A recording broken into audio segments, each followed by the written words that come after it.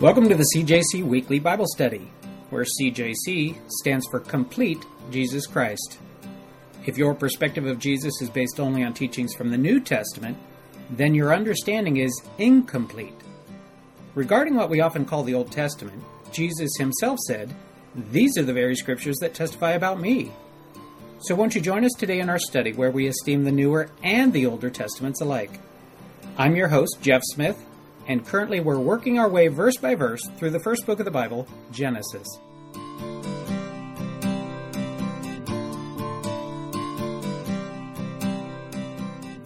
right. I was at a meeting this morning, and I saw a guy there that I haven't seen in a long time, and I knew him as a Christian.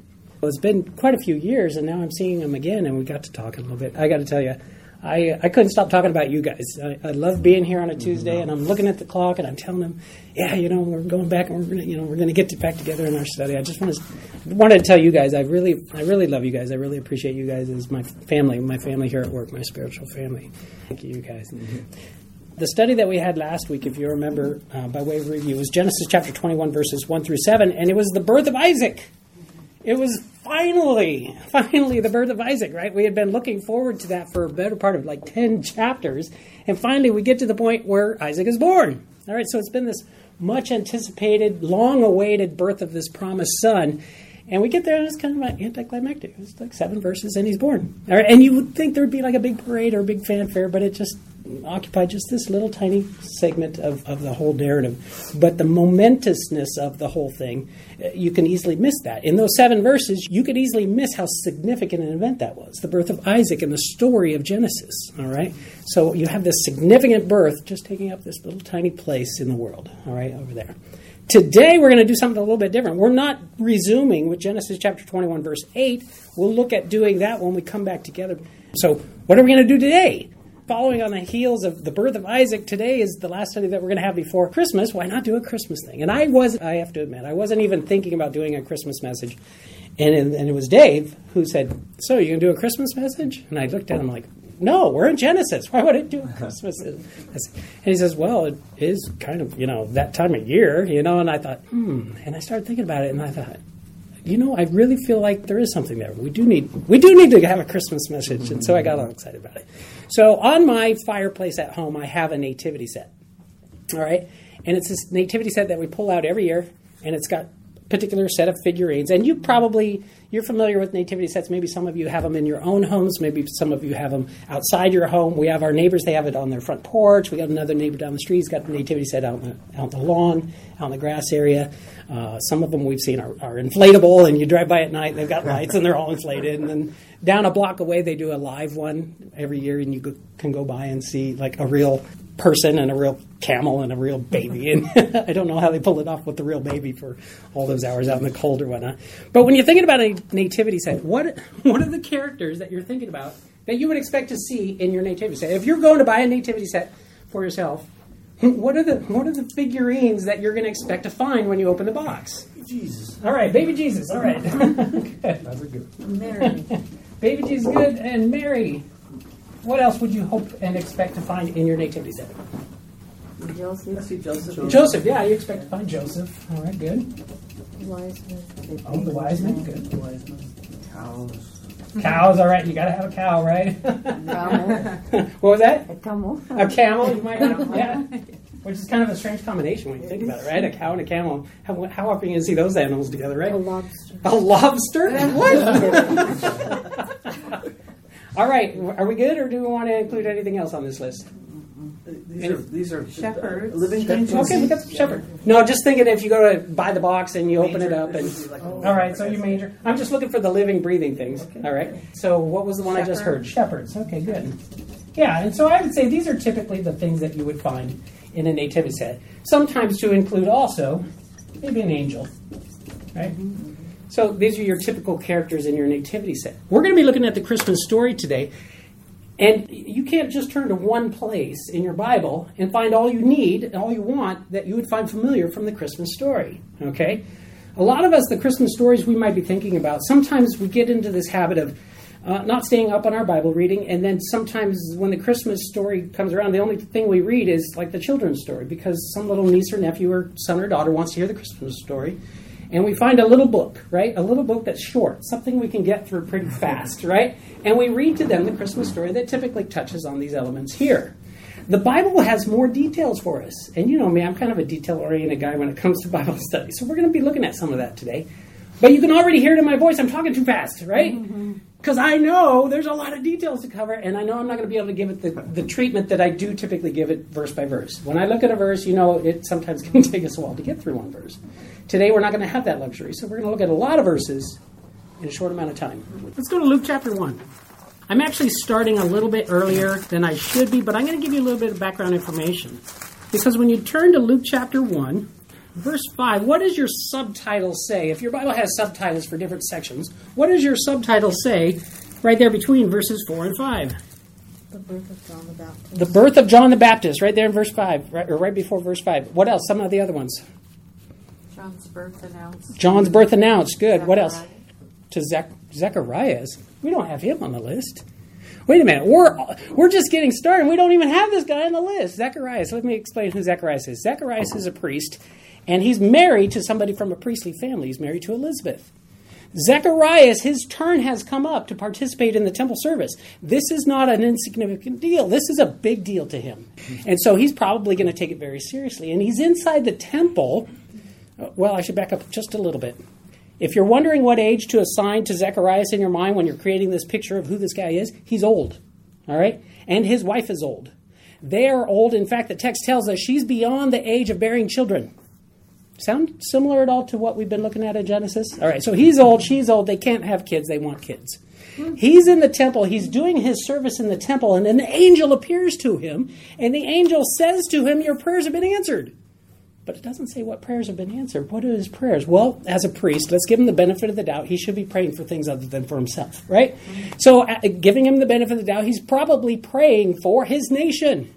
He's probably praying for the deliverance, the salvation of his nation. He's probably also praying, dear God, I would like a son. All right? And the angel appears to him and says, your prayers have been answered. The angel begins to talk with him, and he ends up saying, I'm old. How can this be? Right? Does that sound familiar maybe to anything we've been looking at?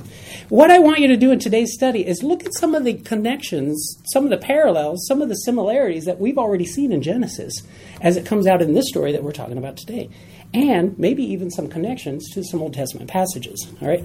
So the angel appears to him at verse 13, says, your prayer is heard, your prayers have been answered. And then the angel ends up indicating that he's going to have a baby. So apparently the prayers part did include something about having a baby. Otherwise, it wouldn't make any sense for the angel to say, and by the way, you're going to have a son. Because if he wasn't asking for a son, that would have come out of left field, and that would have been like out of the blue. And here the angel says, your prayers have been answered. You will have joy and gladness, and many will rejoice at his birth. For he will be great in the sight of the Lord, and shall drink neither wine nor strong drink. He will also be filled with the Holy Spirit, even from his mother's womb. By the way, we're not talking about Jesus. In case you're wondering who we're talking about, this isn't Jesus. Who are we talking about? The guy that's going to end up being John the Baptist, right? Verse 16, he will turn many of the children of Israel to the Lord their God. He will also go before him in the spirit and power of Elijah to turn the hearts of the fathers to the children. These words that the angel's using, these words, you can almost find these same words and pull them out of Malachi. Malachi chapter 4, verses 5 and 6. Or Malachi chapter 3, verse 1. And the angel's using words from those Old Testament passages and saying, these apply to you in your situation with your son. And he's going, wow, this is going to be a big deal. But how am I to know this is going to happen? The angel tells him, and then the angel says, but because you didn't believe, you're going to be mute. You can't speak anymore until the birth of the child. So you got to go 9 months without him being able to talk. All right. By the way, the angel identifies himself not at the beginning of the story, but near the end in verse 19. When Zechariah says, how shall I know this? In verse 18, for I'm an old man and my wife is well advanced in years. By the way, you recognize the wording there? It's the same wording that was used to describe Sarah. It's the same wording that was used to describe Abraham of himself. All right. Verse 19, and the angel answered and said to him, I am Gabriel. Do you suppose Zechariah knows his Bible? You would think so, right? He's a priest. He's serving in the temple. This is a big deal. He probably knows his Bible. So when the angel identifies himself as Gabriel, do you suppose if there's any other place in the Bible that the name of Gabriel is mentioned, that he would be familiar with it? Yeah. Gabriel shows up in one other book, Daniel. Gabriel shows up in 2 passages in Daniel. One of the passages that Gabriel shows up in is Daniel chapter 8, verses 16 and 17. Listen to the language here. And I heard a man's voice between the banks of the Ulai, who called and said, Gabriel, this is the first time in the Bible that an angel is called by name, by the way. Gabriel, make this man understand the vision. So he came near where I stood, and when he came, I was afraid and fell on my face. But he said to me, understand, son of man, he's talking to Daniel, understand, son of man, that the vision refers to the end times, the culmination of all things. So one of the two passages in Daniel is this angel, first time an angel's named, and is given the name Gabriel. And Gabriel goes and tells Daniel what this vision that you just had concerns the culmination of all things. The other passage that includes Daniel is in the 70 weeks. The 70 weeks prophecy in Daniel chapter 9, verse 25. And in the 70-week prophecy, Gabriel is explaining to Daniel the meaning of the vision. And in that meaning, he includes to make an end of sins, to make reconciliation for iniquity, and talks about the arrival of the Messiah. So when Zechariah says, how will I know this is going to happen? He says, I'm Gabriel.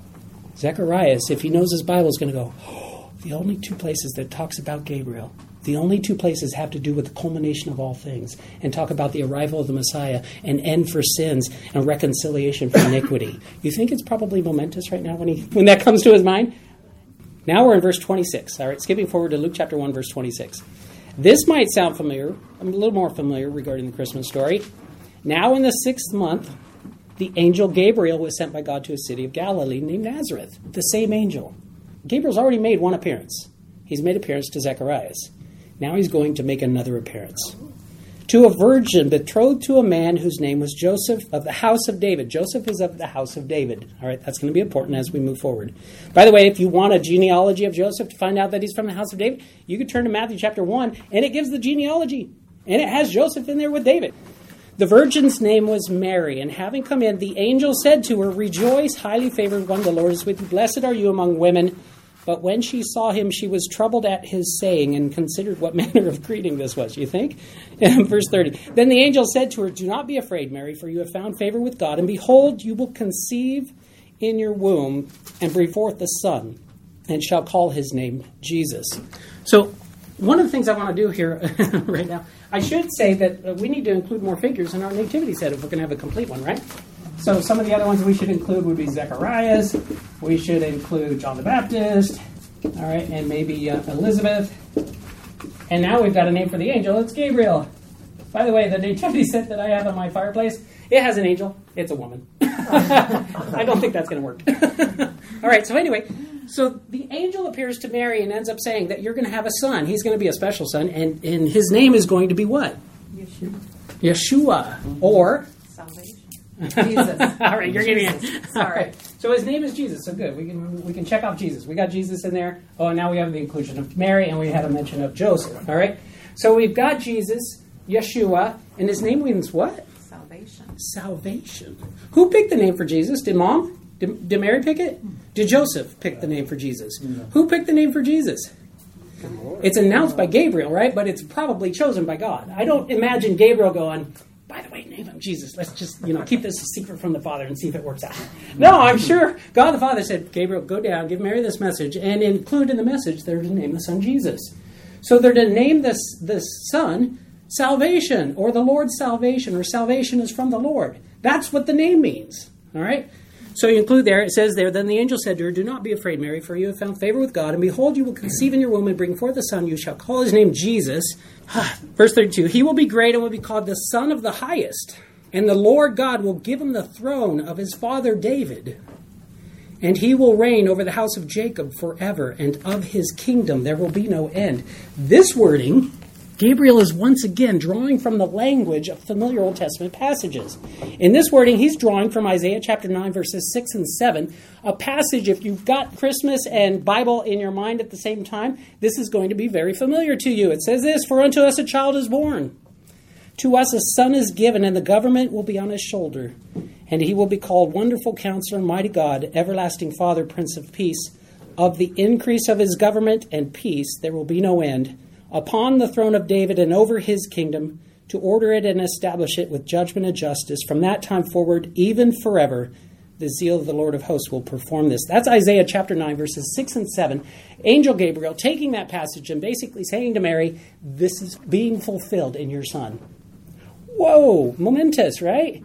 you see that there's these significant Old Testament passages, and they're being applied to these characters in this story. This is a big deal. It's also drawing from or borrowing language from God's covenant with David, the Davidic covenant in 2 Samuel chapter 7, verses 8 through 17. And you look at some of the language there and you realize that Gabriel's immersed in this stuff. He's saturated with this stuff, and it's just oozing out in the way that he speaks to Mary as he's proclaiming to Mary what's going on. All right? So you're seeing a fulfillment of these passages. You're seeing this promised son coming along, and you're seeing the fulfillment of the culmination of all things, that sin's going to be taken care of. This is a big time. All right. Luke chapter 1, verses 34 through 38. Then Mary said to the angel, "How can this be since I do not know a man?" Knowing a man sexually means she hasn't had intercourse yet. She's betrothed. She's engaged. She's not married yet. So she's going, this is going to be a problem. How am I going to get pregnant? I'm a virgin, is basically what she's saying. And the angel answered and said to her, "The Holy Spirit will come upon you, and the power of the highest will overshadow you. Therefore also, that the Holy One who is to be born will be called the Son of God. Now indeed, Elizabeth," the character we found out just as we started on this study, one of the characters that's not in our nativity set, "and now indeed, Elizabeth, your relative," so now we know Mary and Elizabeth are related, "Elizabeth, your relative, has also conceived a son in her old age, and this is now the 6th month for her who was called barren." So Elizabeth, now being called old again, now being described as barren, now has a child, is now pregnant with a child. She's in her 6th month of the pregnancy. And then verse 37, "For with God nothing will be impossible." You recognize the wording of that part? Yeah. "For with God nothing will be impossible." That's the same kind of situation we saw with Sarah. We just saw this in Genesis as we were moving through with Abraham and Sarah, and there was this how are you going to do that? And God says, "Really? How am I going to do that? Is anything too hard for the Lord?" Remember that? Then Mary said, "I don't believe it." See that in verse 38? Do you see it says Mary said, "I don't believe it"? No, she doesn't say that, right? What does she say? What does verse 38 say? Then Mary said, "Behold, the maidservant of the Lord. Let it be to me according to your word." And the angel departed from her. Moving on to verse 39. So what does Mary do? Does she sit back in an easy chair? Does she go, "Okay, let me just think about this for a while"? No. What does she do? She gets out and goes to the hill country to Elizabeth's house.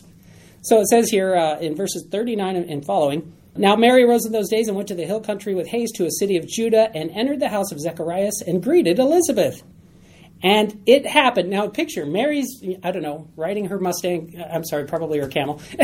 She gets on her camel and she goes to the door. And as she's approaching, it seems that Elizabeth, before they're maybe even giving a hug yet, I don't know. But it seems like in that moment, verse 41, "And it happened when Elizabeth heard the greeting of Mary," picture Mary getting out of her Mustang, getting off her camel and going, Elizabeth, are you home?"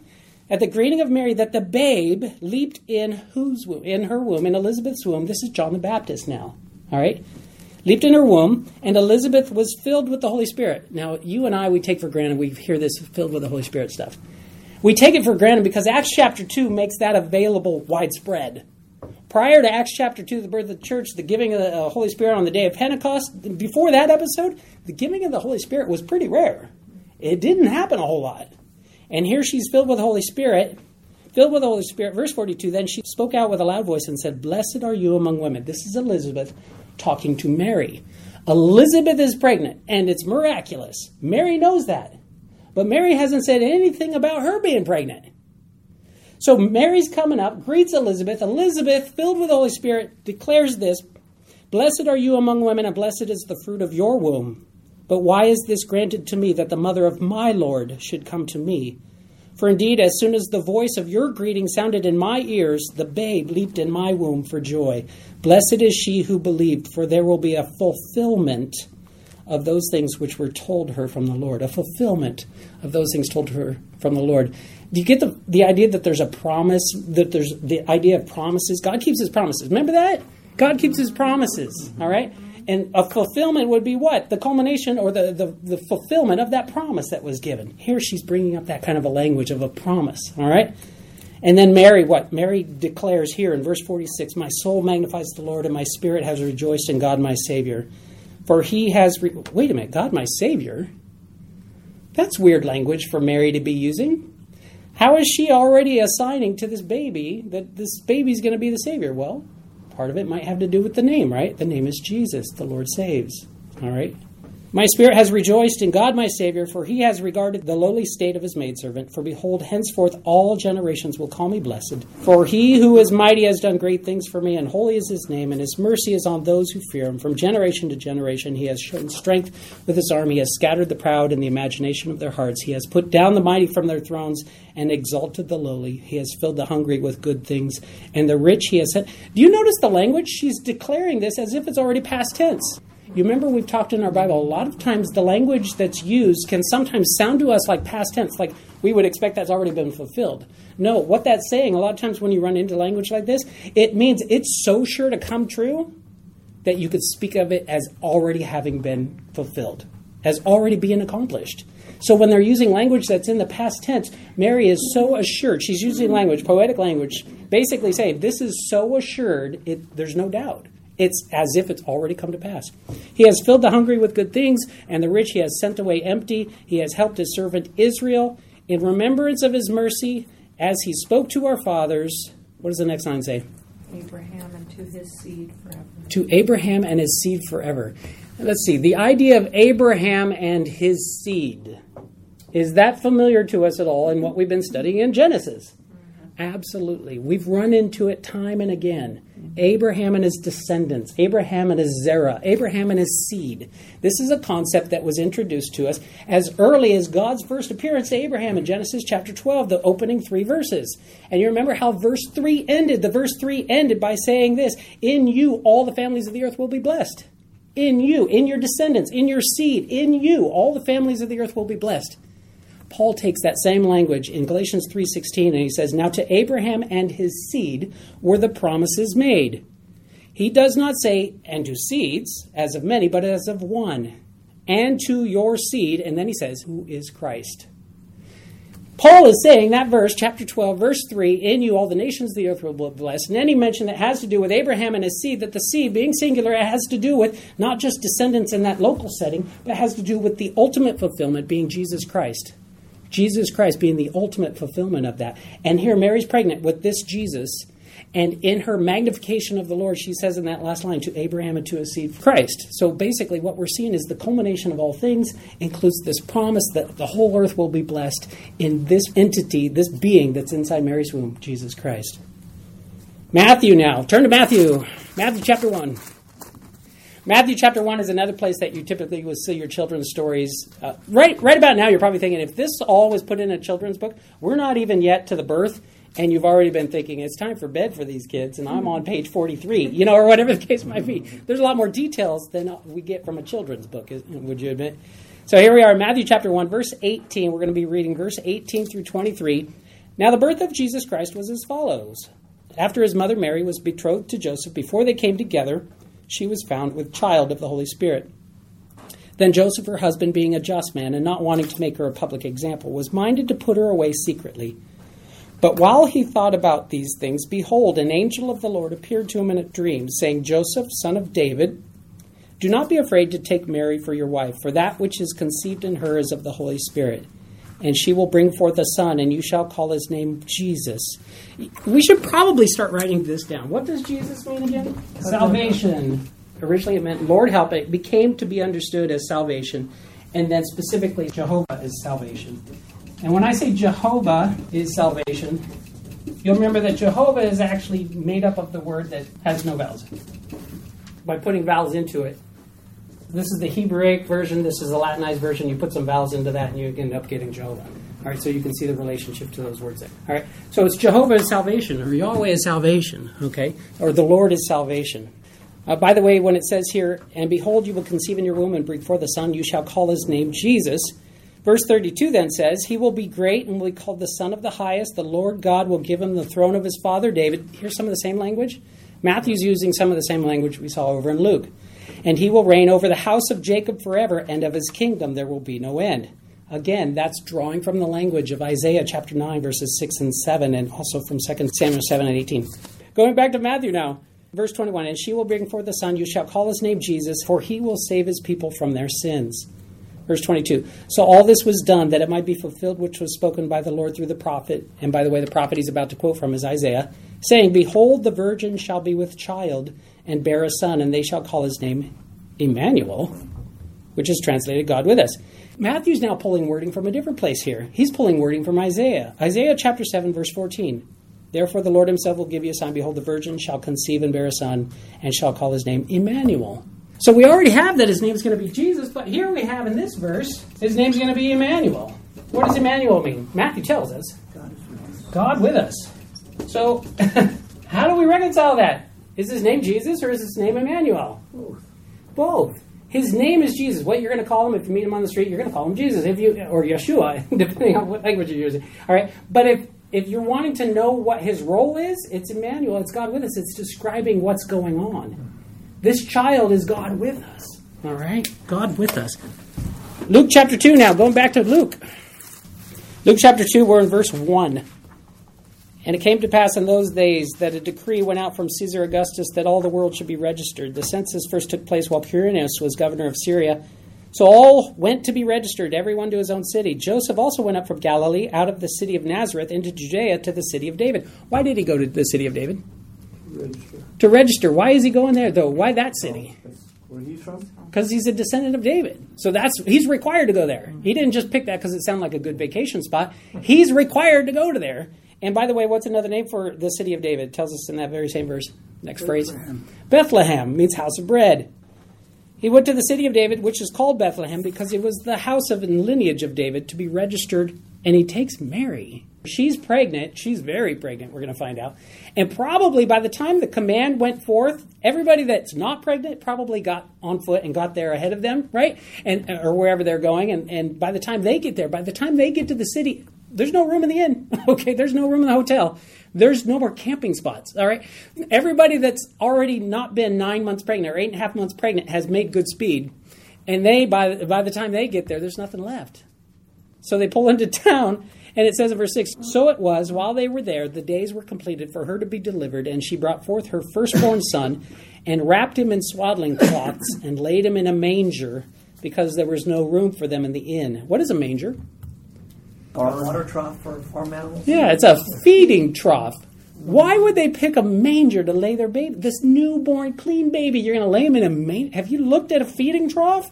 It's disgusting. Animals are not clean. They don't clean up after themselves. They don't come through with a little sanitary wipe and put everything back in order. And the smell. Could you imagine? Why are they laying him in a manger? Because there's no better place. I mean, of the choices they have, they decide that's the best choice. Because on the ground, there's probably some worse stuff that you don't want to lay the baby in. Okay? So they're putting him in a manger, and they're wrapping him up with whatever rags that they have nearby. For this next section, verses 8 through 14, I want to invite somebody to come in and actually read this part. All right? So I'll be right back. Let me go outside. Let me actually see if he's ready. I got to admit, though, that he likes King James Version. So all right, so here we go. A person who needs very little introduction, probably the most famous blanket-carrying speaker you've ever seen, a friend of Charlie Brown, Linus. All right. Sure, Charlie Brown. I can tell you what Christmas is all about. And there were in the same country shepherds, abiding in the field, keeping watch over their flock by night. And lo, the angel of the Lord came upon them. And the glory of the Lord shone round about them. And they were sore afraid. And the angel said unto them, Fear not. For behold, I bring you tidings of great joy, which shall be to all people. For unto you is born this day in the city of David a Savior, which is Christ the Lord. And this shall be a sign unto you. Ye shall find the babe wrapped in swaddling clothes, lying in a manger. And suddenly there was with the angel a multitude of the heavenly host praising God, and saying, Glory to God in the highest, and on earth peace, goodwill toward men. That's what Christmas is all about, Charlie Brown. All right, give it up for Linus. You know what? That's right out of the Bible. You play that nowadays, and it seems like people are like, "Oh, I'm offended." That's right out of the Bible. That's Luke chapter 2, verses 8 through 14. Luke chapter 2, verses 8 through 14, as we just had Linus quote it for us. The angels appeared to the shepherds out in the field. The shepherds decided, let's go see what this is all about. Verse 15, so it was when the angels had gone away from them into heaven that the shepherds said to one another, let's now go to Bethlehem and see this thing that has come to pass, which the Lord has made known to us. And they came with haste and found Mary and Joseph and the babe lying in a manger. Now when they had seen him, they made widely known the saying which was told them concerning this child. And all those who heard it marveled at those things which were told them by the shepherds. But Mary kept all these things and pondered them in her heart. Then the shepherds returned, glorifying and praising God for all the things that they had heard and seen as it was told them. So there we have basically the Christmas story, or as Linus would say to Charlie Brown, that's what Christmas is all about, all right? But what have we got up here? All right, we're assuming there's probably a cow that was in the area of the stable. Probably, wait a minute, camel. Oh, well, we've got shepherds. We got the angel. What are we missing? I didn't think we saw a camel, unless the shepherds are riding camels, which I don't think they are. Wise men were riding camels. Oh, we're missing wise men and we're missing camel. I guess we better keep going. So looking now, it says in verse 21 of Luke chapter 2, when 8 days were completed for the circumcision of the child, his name was called Jesus. We expect that by now. The name given by the angel, that was Gabriel, before he was conceived in the womb. Verse 22, now when the days of her purification, according to the law of Moses, were completed, they brought him to Jerusalem. Wait a minute, where's the wise men?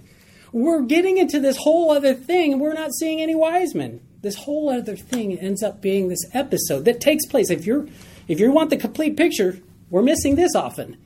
They take Jesus and they go to the temple. Mary has to provide an offering for this new baby and also an offering because she's been unclean. There's this period of 7 days where she's unclean. And then there's another period of a month or 30 days for her to finish her purification time. Okay? After that week and a month, she's supposed to go and present an offering. And there's different offerings that you can give, but if you're poor, you end up giving a pair of turtle doves and 2 young pigeons. They're poor. That's what they give. While they're there at the temple, probably thinking, let's just get in and get out, they're met by 2 people that they didn't go to meet. They're met first by a guy named Simeon. He's an old guy. He's hanging out in the temple. And God has promised to Simeon, you will see him. Before you die, I'm going to show you my salvation for the country and for all people. And so he's there in the temple waiting for years and years and years for all we know. And here comes baby Jesus, and that's him. And he goes over there, and it says in verse 30, for my eyes have seen your salvation, which you have prepared before the face of all peoples, a light to bring revelation to the Gentiles. He's pulling in language from Isaiah 49. Simeon, this character they don't even know, walks up to them, and he's declaring to them, this is the salvation that God has brought to all people. And then it ends up saying, and the glory of your people, Israel. That's from Isaiah 49:5, the very verse before. So Isaiah 49:6, Isaiah 49:5. And Mary and Joseph, what does it say in verse 33? They marvel about these things. This is supposed to be in the Christmas story. If we're including the wise men, they're after this. Chronologically, they're after this. All right? But before they can get out of the temple, they're accosted by somebody else. Now it's an old woman. Anna, a prophetess. It says in verse 38, coming in that instant, she gave thanks to the Lord and spoke of him to all those who looked for redemption in Jerusalem. So there's 2 people that end up coming up to them while they're in the temple, probably thinking, we're just going to pay our vows and then we're going to leave. And they end up having this huge, momentous meeting there. And then Matthew chapter 2 is where we resume. We're like, how many times are we going to flip back and forth? Matthew chapter 2, verses 1 through 12. Oh, okay. I'm going to have to paraphrase this, all right, because we're running out of time. This is the wise men. The wise men roll into Jerusalem. They come to the king, King Herod, and they say, where is he who has been born king of the Jews? Can you see that this might create a problem in the hearer, that being Herod the king? This is Herod the Great. Herod is half Jewish, half Idumean. He's half Jew, the right race, and half the wrong race, all right? So they're coming to him saying, where's the real king? Is kind of what he would be taking it as. Now, Herod the Great was a ruthless man. He was kind of paranoid. So whenever he had doubts about somebody's going to support them, he'd kill them. He killed his favorite wife. He killed his own favorite son. He killed the 2 sons of his favorite wife. He killed the mother of his favorite wife.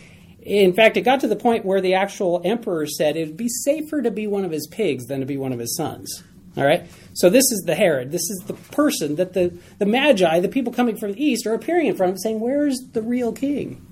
His hold on the kingdom is shaky at best right now. And now he hears this news? So he ends up saying to them, what's the story about this king? Why are you guys here? How did you find out to come here? They say, well, we saw a star. We saw a star. We decided to pursue or follow the star, and we've come to honor and bless him. How many wise men are there?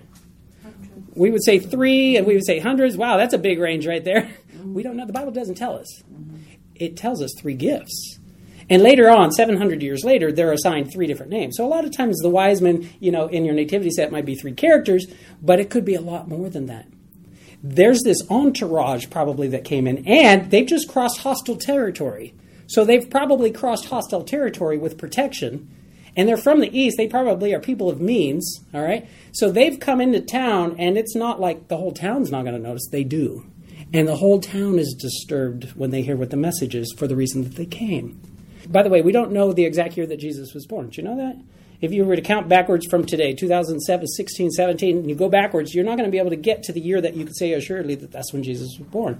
The dates were devised much later, and it's known that they made a mistake in devising those dates. So most likely Jesus was born sometime between 1 BC and maybe 7 BC as the outer range, all right? So somewhere in there. During that time frame, there was a conjunction of Jupiter and a conjunction of Venus that perhaps could have been the impetus to start them on their journey. And then when they get to Herod, that conjunction is over, and they're in town going, where is he? Maybe because the light went out. And then they end up meeting, and he finds out, well, why are you here? Well, we followed his star. And when did the star appear to you? And he does some calculations in his mind. We're not told what the calculations are, but we can read into it later on from another story. Anyway, so he goes to the religious leaders and says, hey, what does your text, what does your Holy Scripture say about some king supposed to be born? Where's he going to be born? They go, oh, it's Bethlehem. And he goes back and he goes, oh, why don't you check Bethlehem?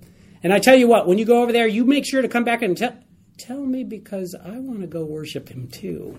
You think that's really what he had in mind? No, he doesn't have that in mind. After their meeting of Herod and they're on their way to Bethlehem, it says they rejoice because they see the star again.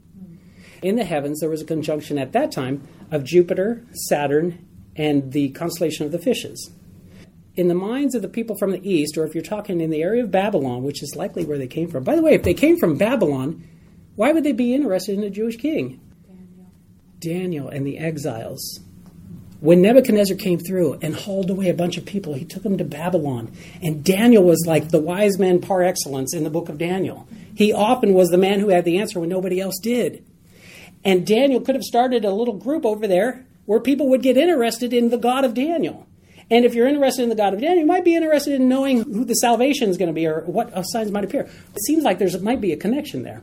So anyway, after they meet with Herod, they come back out. They're on their way to Bethlehem. It's only 6 or 7 miles away. The star's there again. They're happy. They're rejoicing. There was a conjunction at that time. It only happens once every 694 years, if I have that right. Let me check that. It's either 794 or 694. Anyway, hundreds and hundreds of years. It's a conjunction of Jupiter, Saturn, and the constellation of the fishes. Jupiter is the king of the planets. Saturn is the planet of Palestine, or the region of Palestine. And the constellation of the fishes has to do with the end times. If you're to read something into that, what could it be? It could be that the king will arise in the area of Palestine and bring in a culmination of the age. Ooh, that would be interesting. That might prompt you to go and say, where's the king? Where's the one born king of the Jews? They end up arriving in town. They give gold, frankincense, and myrrh. And they end up, an angel appearing to them in a dream says, don't go back, don't tell them. All right, don't go back and don't tell them. The 3 gifts, we're going to have to wrap up with this. The 3 gifts, what were they again? Gold, frankincense, and myrrh. Gold, the metal of kings. Frankincense is of the high priests. And myrrh would be an embalming for your death. King of kings, the high priest, and his death for our salvation. In Jesus. A coincidence. I'm sure it's a coincidence. All right, let's go ahead and pray. Or maybe it's not, right? Heavenly Father, we thank you, Lord, for this opportunity. Thank you that there's so much richness, so much depth, so much that we can never exhaust, Lord, that we can spend time in your word and we'll always find something new, Lord, always find something that you're speaking to us. Your word is living and breathing and active, sharper than any double-edged sword. And we know that we can open it again and there's going to be a fresh word from you, Lord, that there's going to be a fresh message that you would say to us. And you can speak to us as a group and you can speak to us individually as well. It's a marvelous thing, Lord, how you've chosen to speak to us. We thank you, Lord, for your word, and we thank you for speaking through your Son. And we thank you, Lord, for this opportunity to gather together to find out what you would say. In Jesus' name, amen. Amen. All right, you guys have a Merry Christmas. Sorry that was so fast. Oh, that was great.